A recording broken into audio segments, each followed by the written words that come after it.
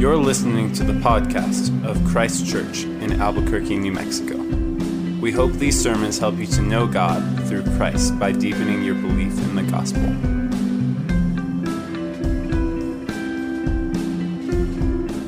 The reading this evening comes from Joshua chapter 9, verses 1 through 15.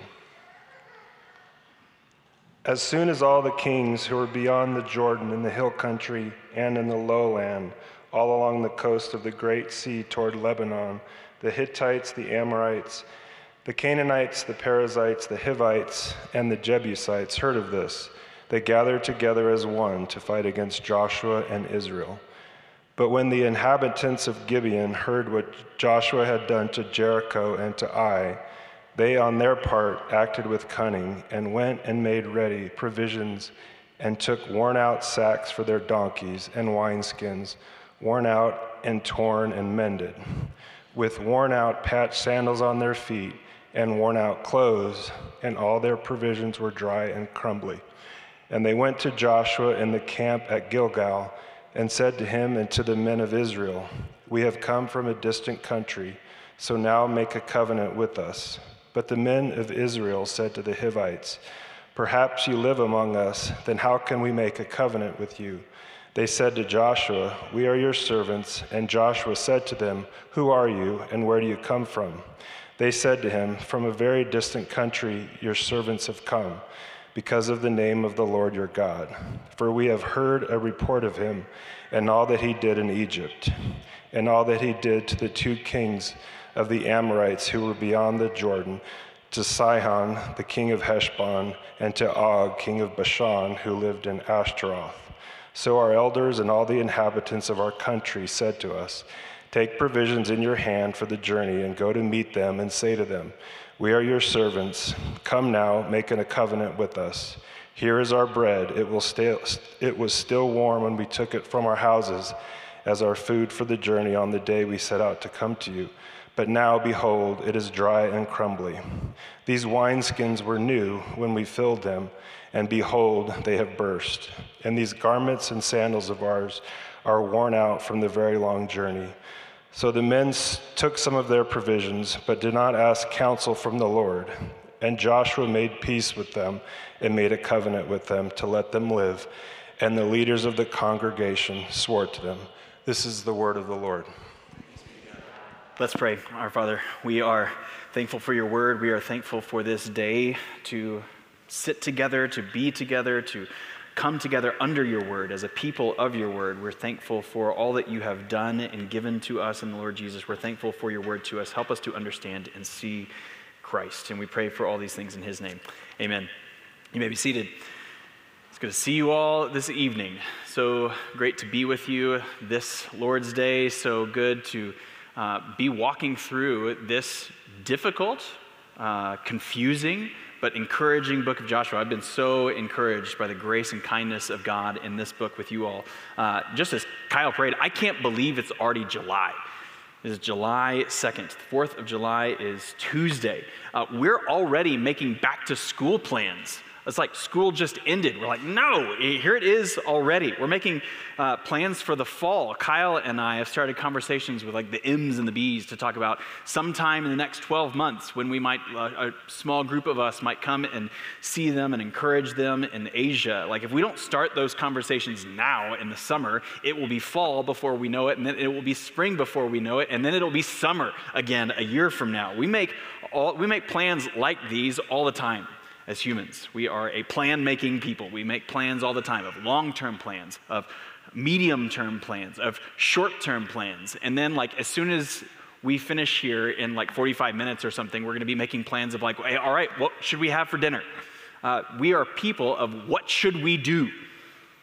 And while it's good to be a planning people, we can often be in our spontaneity, even our carelessness, we can be a planning people of quick decisions that lead to bad consequences. Like when a friend of ours, maybe 9 months ago or so, sent us some videos of a new litter of a of Great Dane puppies that her family had, and Marcy and I took like 15 seconds to see this video. We're like, yeah, we should get another dog. And it took like 15 seconds for us to make that decision. And now, like almost a year later, it's like every day we're like, we made a huge mistake. Now, don't tell my dog said that. Luckily, she doesn't listen to the sermon podcast. But hasty decisions, especially when there are commitments involved. Like, I've made this commitment to this dog. I'm not just going to like take her up to the mesa and say, you're annoying, good luck. Hasty decisions, especially when there are commitments involved, especially long-term commitments, these decisions can have consequences that are difficult to live with. There are consequences to decisions. There are consequences to actions, and we must learn to live with them. But Joshua 9 isn't just here to teach us to be more careful as we make decisions. What you heard Scott just read about the Gibeonites certainly teaches us that, and we're going to think through that well tonight. That's definitely here. But what I want us to primarily understand about this chapter tonight is that God often uses hasty decisions to bring about deeper realities, to bring about deeper fruit, deeper good, even generational good. Realities that we couldn't have seen, that we couldn't have expected or even wanted. So I want us to see that just tonight under two headings or two sections, that of hasty decisions that then God might bring and use deeper realities, hasty decisions and deeper realities. All right, let me just read these first two verses again. In Joshua 9, verse 1, we read this: as soon as all the kings who are beyond the Jordan in the hill country and in the lowlands, all along the coast of the Great Sea toward Lebanon, the Hittites, the Amorites, the Canaanites, the Perizzites, the Hivites, and the Jebusites heard of this, they gathered together as one to fight against Joshua and Israel. Now, what is heard of this? They heard of what? Well, everything that we've been thinking about over the past several months together, especially what we thought about last week of the military outpost of Ai being defeated, and then just before that of Jericho being destroyed. At the end of the chapter last week, we saw Israel. They had begun to sweep north to worship and renew the covenant with God at Shechem, in between the two mountains, Mount Ebal and Gerizim. And now we read here in verse 1 and 2, we read a list of basically every other people group and in every direction of the land that God had given the people. The kings of the people to the north, all the way up to the Mediterranean Sea, the people of the central hills, the kings of the people of the southern lowlands. The list of these people come to us in a list of the exact same order as the tribes were listed in Deuteronomy 20, verse 17. These people here in this list of the Hittites, the Amorites, the Canaanites, the Perizzites, the Hivites, and the Jebusites. That comes from that list, Deuteronomy 20. Back then, Moses told Israel that they must completely destroy these specific people in that specific order, that they, quote, may not teach you to do according to all their abominable practices that they have done for their gods, and so you sin against the Lord your God. Now, we've thought quite a bit already about this kind of destruction, this kind of so-called holy war against these people who are living in the land over the past 2 months, and we'll actually think more deeply about this next week and in the coming weeks. So if you're visiting with us tonight and thinking about these kinds of categories, about making war on these people of the land makes you a bit squeamish, well, come back next week or come say hi to me after the service and let's have coffee or lunch this week. But the reason given in Deuteronomy 20 for the complete destruction of these people is for a complete destruction of their idolatry, for a complete destruction of their violence, for a complete destruction of their injustice. I have a older Camelback, the water pack, with the rubber straw that I got out of a plastic bin a couple of weeks ago. And it's blue, but you can see through the straw and up and down through the straw and even in the bottom of the pouch. If you've had one of these before for very long, you know what I'm about to say that I saw in the straw. It's like black mold in there, which is not what you want to drink through. So I first washed it out with just a little water, it's still black. And I washed it out with a little detergent, still black. Then I ran bleach through it, up and down, trying to flush this thing out, still black. I have bleached this thing, and it's probably safe to drink from now. It's probably just stained. But since I can just go get a newer, nicer one for like $15, I just threw it in the trash. They're like, what's the point of using this like moldy Camelback? Now, human beings who are made in the image of God are not just disposable and replaceable water bags. Certainly not. But God did not want even the slightest hint of Canaanite idolatry to remain in the land and with his people. Bleach it out, and if it's still there, get rid of it. Get rid of it. What's at stake at the book of Joshua? What is at stake in chapter 9 is the very Canaanite way of life. And this is exactly what God intends to replace without a hint of the former corruption. That they, Deuteronomy 20, may not teach you to do according to all their abominable practices that they have done for their gods, and so that you learn from them that you might sin against the Lord your God. But notably, the kings who we'll see more from next week, when they heard about Jericho and Ai in verse 2, what we read here, they gathered together as one to fight against Joshua and Israel. Not maybe a reaction that we've seen earlier in the book of Joshua, something like Rahab said about like our hearts were melted about everything that we had heard about what God had done. They were not afraid of God, they were confidently opposed to him. Maybe they'd heard that the tiny little Ai had beaten Israel the first time that they had squared off in battle, and then they just got tricked in an ambush. So they're likely thinking, all these kings, all right, we'll learn from what Ai did right, we'll learn from what they did wrong, and then we're going to smash them, especially if we form this alliance together. We're going to outnumber them, and we're going to smash them. And yet again, we're seeing the potentially generational effect of the sin of Achan. Remember back in Jericho? Had Israel come through and destroyed Ai like what would have happened had the nation been fully consecrated to the Lord, who knows how many of these kings would have responded differently? They just heard of what had happened to Jericho. They just heard of what happened to Ai. We have no hope against this nation and their God. How many thousands of needless deaths would have been spared because of the disobedience of one man? But an important thing happens in verse 3. Verse 3, but when the inhabitants of Gibeon heard what Joshua had done to Jericho and to Ai, now, pause, they have a different response. They do not come together to fight against Joshua. Now, the inhabitants of Gibeon are Hivites. Their cities, which are listed down in verse 17, they are all very close to where Israel has just been. They're very close, just a little bit to the south and to the west of Ai. If Israel is still, at this moment, we're not quite clear, but if they are at this moment still up in the north in Shechem, the Gibeonites are from what would be a long day's walk away. Perhaps if we're all up in Bernalillo or something, the Gibeonites might be from right here at First United Methodist in downtown Albuquerque, maybe a little bit more than 20 miles away.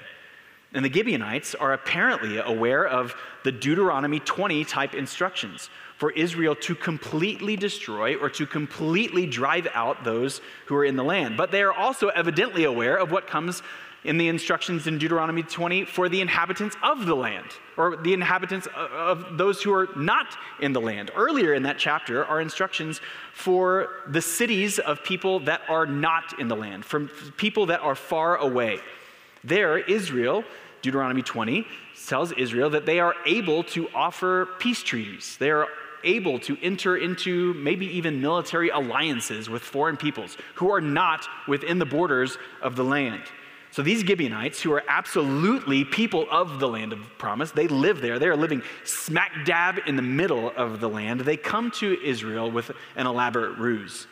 They made it look like they've come from a very, very far away land. Maybe they make it look like they're from somewhere really far to the north and to the northeast or something, like somewhere for like modern day Syria. They've made it look like all of their clothes, their sacks, their sandals are dry and cracked after a many days, weeks, or months foot travel here into Israel. Their bread is dry and crumbly.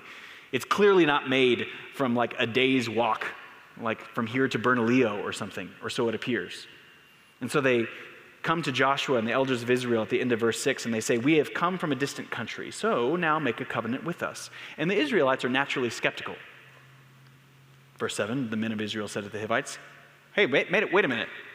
Perhaps you do live among us. Then how can we make a covenant with you? Joshua asks, who are you? Where did you come from? And they're a little slippery. They don't quite say where they're from. They just say a faraway country. And the deception of the Gibeonites runs deep. They are very cunning. In verse 9, they said to him, to Joshua, from a very distant country, your servants have come because of the name of the Lord your God. And then they go on to tell Joshua about the things that they would have heard about had they come from a many months journey away.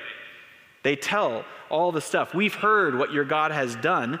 And then they tell of events that happened way back in like Exodus or in Numbers. They are notably leaving out the stuff that happened like last week in Jericho and in Ai, the stuff that would have happened as recent news. Now, the thing that makes reading Old Testament narrative accounts tricky is figuring out the difference between what is descriptive and what is prescriptive. Are we reading an account describing what's happening, or are we reading an account of prescribing what is commendable? We wrestled a little bit with that in Rahab in chapter 2. Should she have been commended for her lying, for her deceiving of the Jericho soldiers? In the same way, how does the author want us to feel about the Gibeonites? Are they a people of faith, knowing that they are about to be destroyed, but they want to come and be part of the people of Israel? Or are they a people of deception? It's not altogether clear. And I've read and listened to many commentators and scholars of Joshua this week who are totally split on this issue. We'll swing back around to them in our second half here in a bit, but here's what is clear, and here's what I think the emphasis of all of this is. It's not necessarily, the author isn't necessarily trying to get us to identify what it is the Gibeonites are doing. Is it right or wrong? What the author wants us to hone in on with our attention and our hearts is verse 14. So the men took some of their provisions, the Israelite men took some of their provisions, the cracked and crumbly ones, but did not ask counsel from the Lord. God had actually given the people at this time a very easy and clear way to understand and know his will. The high priest was given 2 stones called the Urim and the Thummim. And we don't know how the priests were to use these 2 stones, but it seems like they kind of acted like an ancient yes-no magic 8-ball. That's minimizing the Urim and the Thummim. The magic 8-ball that you use might as well just be a coin flip. It's a 50-50 yes or no. It's a game of chance. But presumably, the Urim and the Thummim were used to correctly identify Achan back in chapter 7 as the one who had stolen all of the stuff from Jericho. Presumably, Joshua is using these stones to understand the Lord's will, to narrow who had stolen these things. God was speaking and guiding his people very directly here in this time with clear instructions that they might rightly discern his will in this time of new creation, of establishing his people in the land. Instead, though, the Gibeonites have come to make a covenant. Israel is rightly skeptical, so they just ask a few questions. They roll a couple of breadcrumbs in their fingers. They trust their senses. They trust their gut. They do not ask God for wisdom. They do not ask God for discernment. They do not ask God for guidance. And they say, yep, sounds great. Get in here, guys. Welcome. A covenant of peace. Verse 15, and Joshua made peace with them and made a covenant with them to let them live, and the leaders of the congregation swore to them. Now, after this happens, presumably, shake a couple of hands. These Syrians, or whoever these people are from very far away, will then turn around and head home. If and whenever Israel is called on by these people in a political or military alliance with these faraway people who have heard about the power of God and have come to his people, they might ever call on them, then great. But likely not, we'll probably never see these people again until 3 days later. The curtain is raised, and the real identity is found out. Israel learns the truth. As they begin to finally sweep south, they come upon these Gibeonite or Hivite towns, and the leaders of these Gibeonites presumably come out to meet Israel with big smiles on their face, and they say, my friends, welcome. It's good to see you. Welcome, my friends. Welcome, allies. Welcome, members of this covenant that we have made. And the elders must have been thinking, and Joshua must have been thinking, what have we done? We made a huge mistake. And because of the oath that they have made to them, they must come to them not in violence, not in driving out the Canaanite way of living, but in friendship, in cohabitation, in parallel ways of understanding the world and understanding God and understanding life. And at the end of verse 18, we read, then all of the congregation murmured against the leaders. This is the exact same word as grumbled that described the people over and over and over again in the wilderness, that the people grumbled against Moses and their leaders for the lack of security and comfort that they experienced in the wilderness. Only here, again, it's not clear whether or not the people were right to murmur or grumble. They might rightly be saying, what in the world, Joshua? What have you done?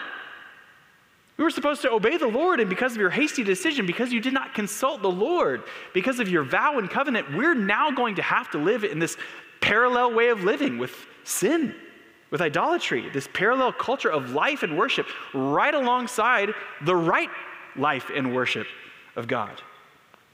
And presumably with like tight-faced smiles and like open palms up of, I know everybody, I know what we did. Reassurances of peace to the people. Verse 19, all the leaders said to the congregation, but we swore to them by the Lord, the God of Israel, and now we may not touch them. This we will do to them. Let them live, lest wrath be upon us because of the oath that we swore to them. Although vow that they made while the covenant was hasty, it was a vow and it was a covenant. Their word must be binding. God's people must be a people of truth, of trustworthiness. When something is said, it must be done. This whole scene maybe reminds us of when Jacob came in with deceptive and hairy clothes, trying to convince his father Isaac that he was actually his hairy brother Esau. And even though Isaac hastily, because he was tricked, hastily blessed Jacob instead of Esau, what's done was done. Esau would later come to Isaac and say, just take it back, bless me too in the same way that you've done. And Isaac's like, I'm sorry, man, it's done. Now, these passages bring up all sorts of questions for us. Maybe the first for us as 21st century Americans, far removed from this time and place, is, do we need to consult God before we make every decision that we make? But they did not consult the Lord. Is this for us? We can begin to answer this by understanding, again, the differences between us and Israel at this time. We are very unlike these ethnic and national people who are in a very precarious and deliberate time of geographic recreation in the land of God's presence. Nor are we individually the high priest of Israel with actual access to the Urim and the Thummim, like regular old men and women from like the tribe of Naphtali or something. Some woman named Sarah, or some man named Haggai, or somebody, just some random Israelite in this time did not have their own personal Urim and Thummim. Only the high priest did. They did not have the Urim and the Thummim to help them decide who to marry, or what to name their children, or what to do today, what to eat for lunch. These stones were consulted for matters of national purpose and guidance. But these people here also did not live in a time when they had God's full revelation to them.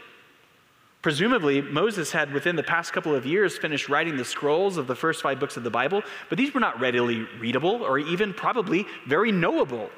Nor did they have the coming history of Israel. Did they have the coming Psalms, the wisdom books, the prophets, certainly the coming New Testament, the fullness of the word and wisdom of God revealed in Jesus Christ. And nor did these people have the Spirit of God within them. God was someone to be consulted because God did not dwell within them, that they might walk in the spirit of increasing knowledge, wisdom, and conformity to the very desires of God. So as we thought about when we went through the book of Proverbs several years ago and thinking about decision making, instead of directly guiding us with a voice from heaven, God now makes us into a people who can make God-guided decisions. That as more and more of our days are walking with the Lord, as we roll more and more of our weight onto Him, our emotional weight, our spiritual weight, our vocational weight, our family weight on Him, trusting Him that He can hold us, as we view our lives as a series of small but faithful decisions, then getting to a place of making the bigger, more consequential decisions, that actually becomes easier when we're trusting the Lord in daily, smaller decisions. So that if God emailed us the plan for every day, If you opened up your phone and you had a new email with the marching orders for every decision that you ought to make and how you ought to do that today from heaven, we would just have to look at the plan. We would not have to look to him. So, do you have to pray tomorrow morning when you're standing in your closet and you're trying to decide whether to wear the gray shirt or the blue shirt? I don't think so.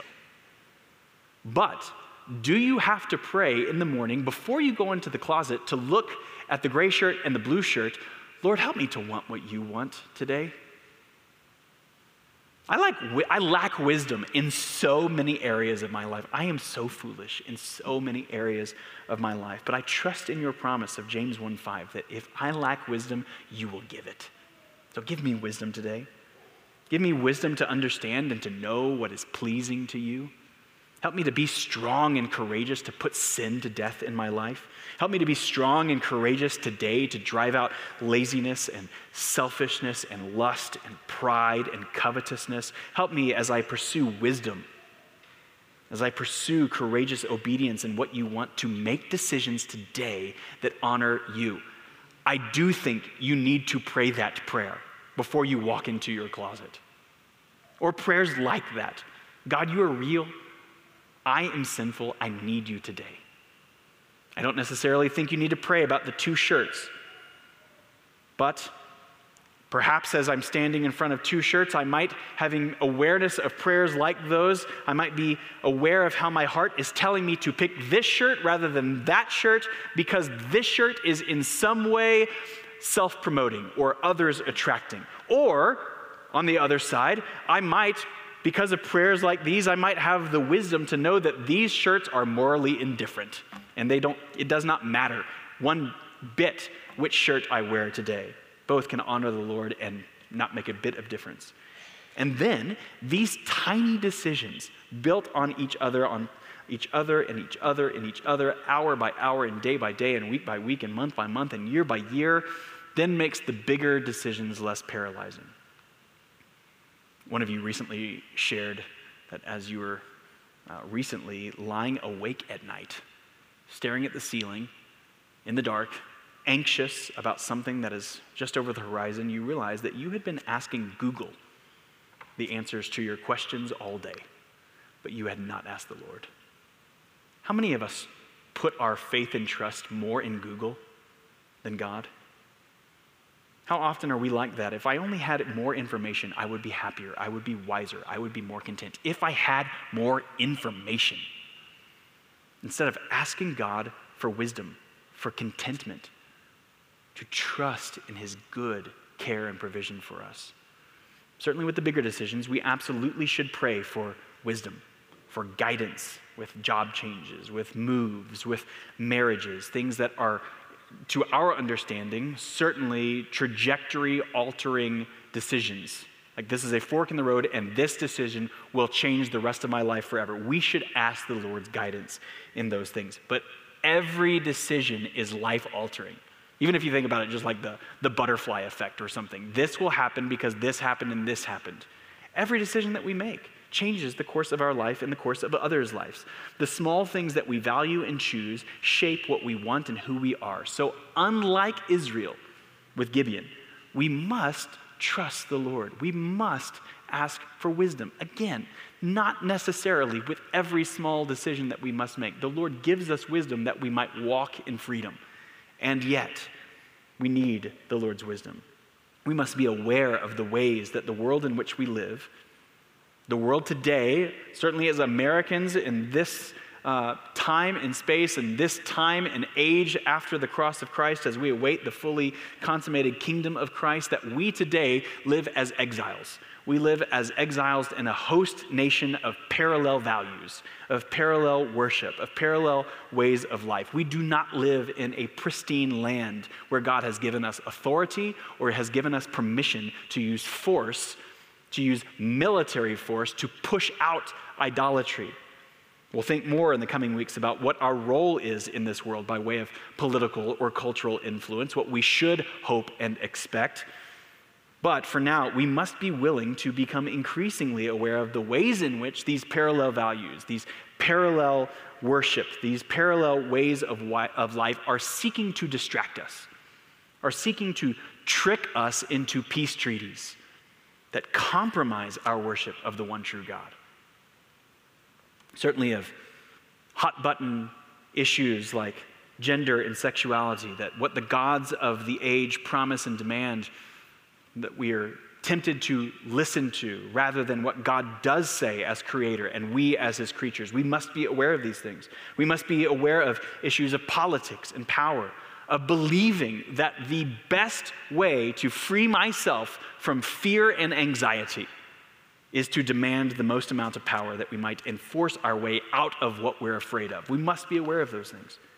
But we also must be aware of the more sneaky gods, the more sneaky peace treaties of comfort, of isolation, that the goal of my life is to get off work as quickly as possible, to finish my tasks as quickly as possible so that I can do what I want.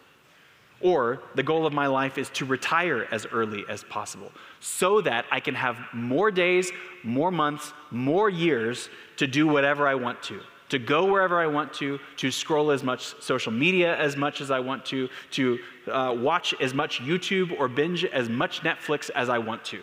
That is the goal of my life. That is a sneaky God. Instead, because of our deep knowledge and trust of the Lord, of our daily coming to him for wisdom, we become a discerning people. We become an obedient people, a people of his grace and kindness on the very same coin of strength and courage, of discernment to push out what is not godly and to push toward what is not godly with grace, with kindness. Because here's the thing about Joshua 9. Israel was not the only party in this covenant that made a hasty decision.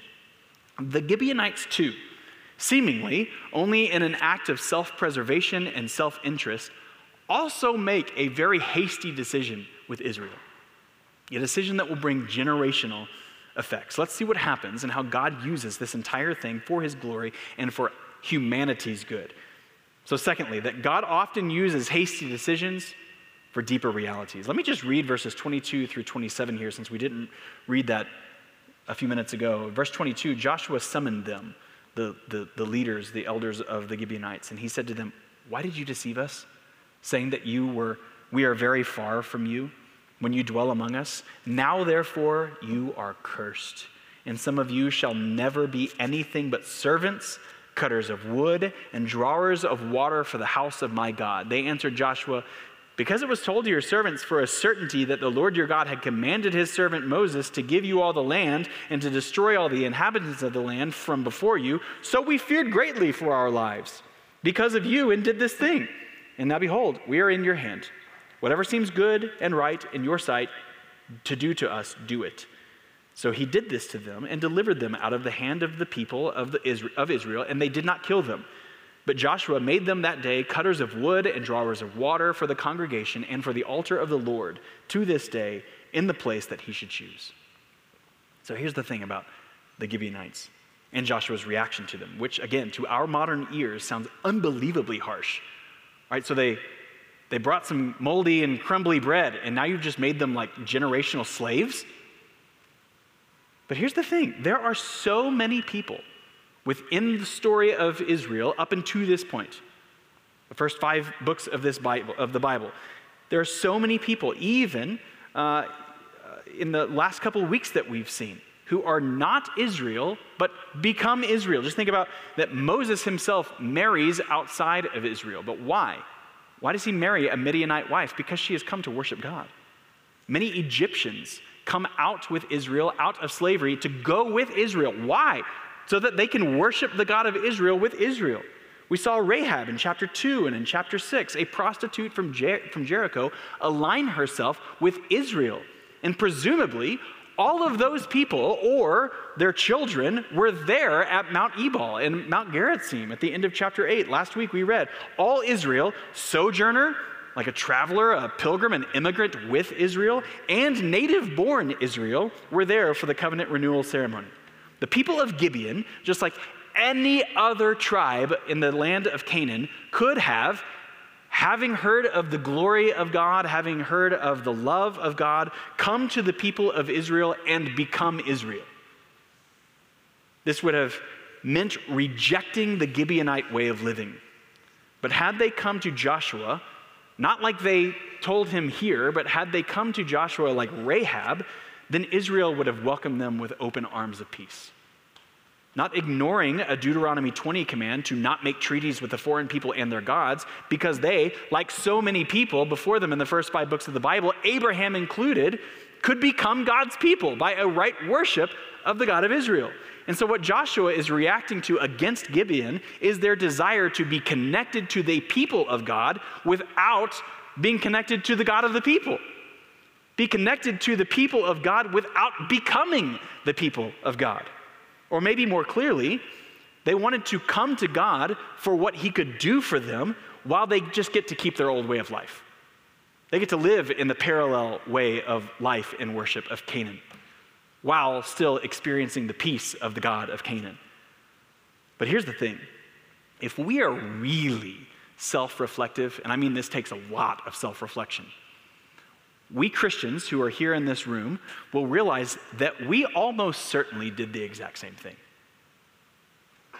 Maybe there was a family or cultural pressure to come to Christ, so we did.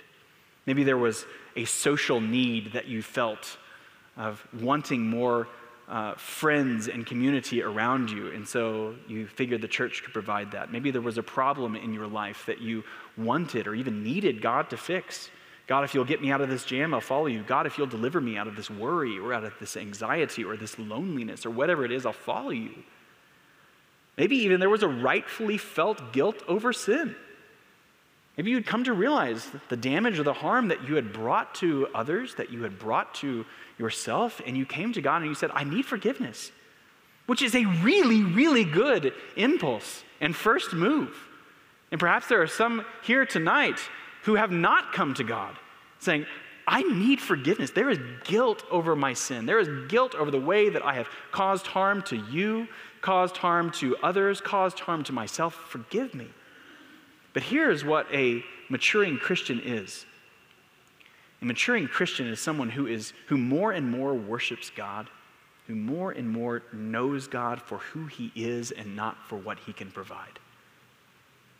Who comes to Christ and just says, I want you because you are you. You are worthy. You are glorious. You are beautiful. I understand that I get contentment out of that, but I want you for you. Tim Keller often tells the story, and I know, enough with the Tim Keller. It's going to be a little while, though, before I stop.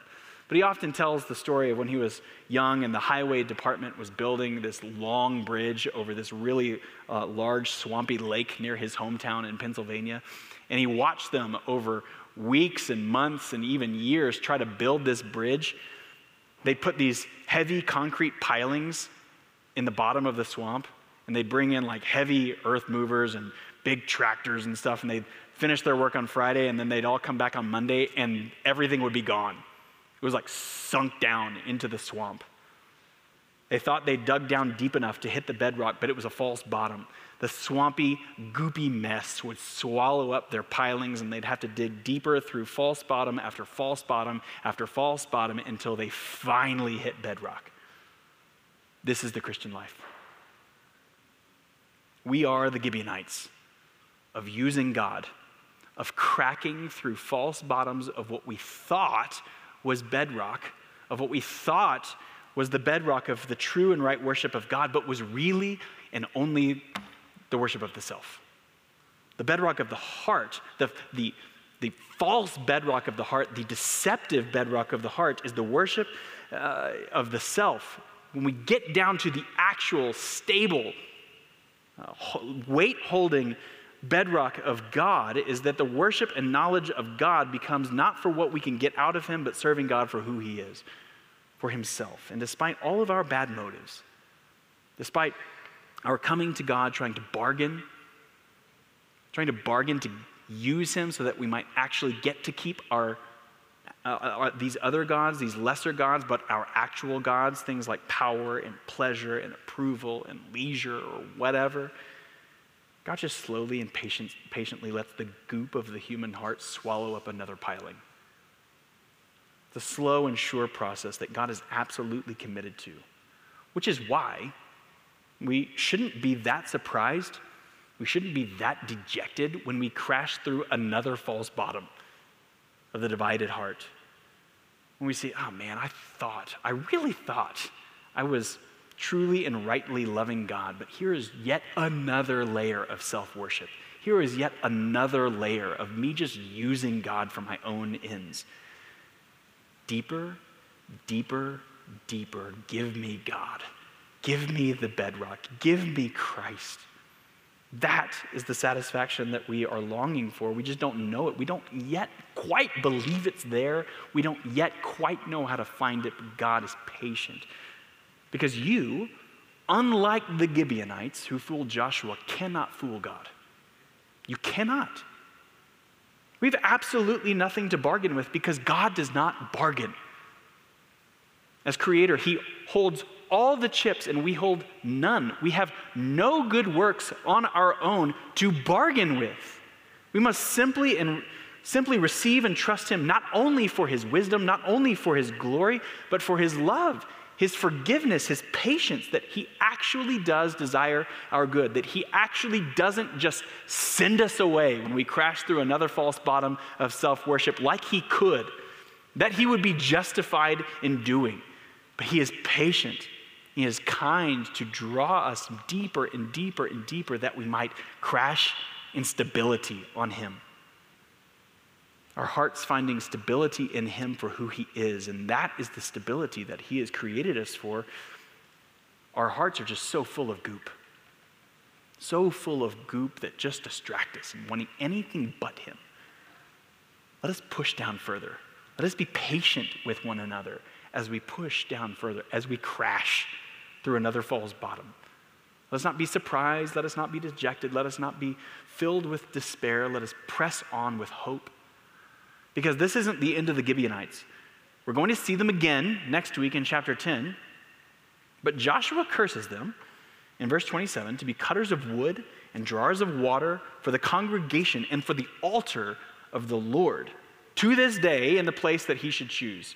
They're workers of the altar. This phrase, in the place that he should choose, means the place that God should choose. And it is always referring to the place where the tabernacle should stop for the worship of God. Or later, where the place that the temple is, where the worship of God should be. The Gibeonites, despite their deception, despite their move of self-preservation, are to become temple workers. We're going to see them again centuries later in 1 Chronicles. Their cities are often the places where David worships and sacrifices. Centuries after that, the Gibeonites are counted among the people in the book of Nehemiah. They are now, as the people have been in exile in Babylon, are coming back to Jerusalem to rebuild the walls. The Gibeonites are there, fully assimilated as the people of God. The Gibeonites are now Israelites. And so while they, just like you and me, came to God for all sorts of goopy, self-serving reasons, God patiently broke through false bottom after false bottom after false bottom and showed them his glory so that they might reject their former way of life and become his actual people. And so here's one last takeaway before we turn our attention to the table, where God shows us his bedrock stability, that all other ground is sinking sand. We can see with the Gibeonites that oftentimes, and this is still true, that oftentimes belonging comes before believing. Many times a person without any knowledge of the church or any other Christian needs to hear their need to repent, and they actually come to Christ without belonging to anyone. The church then becomes this wonderful benefit.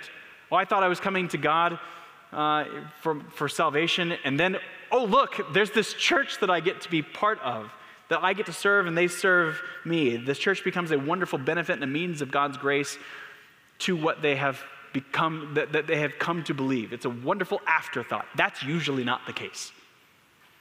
More often than not, consider your own story, even if selfishly or socially or culturally motivated. People slowly begin to belong to a people, to be attracted to their kindness and grace, and then say, what's behind that? What's under that? I want that. Might we be such a people?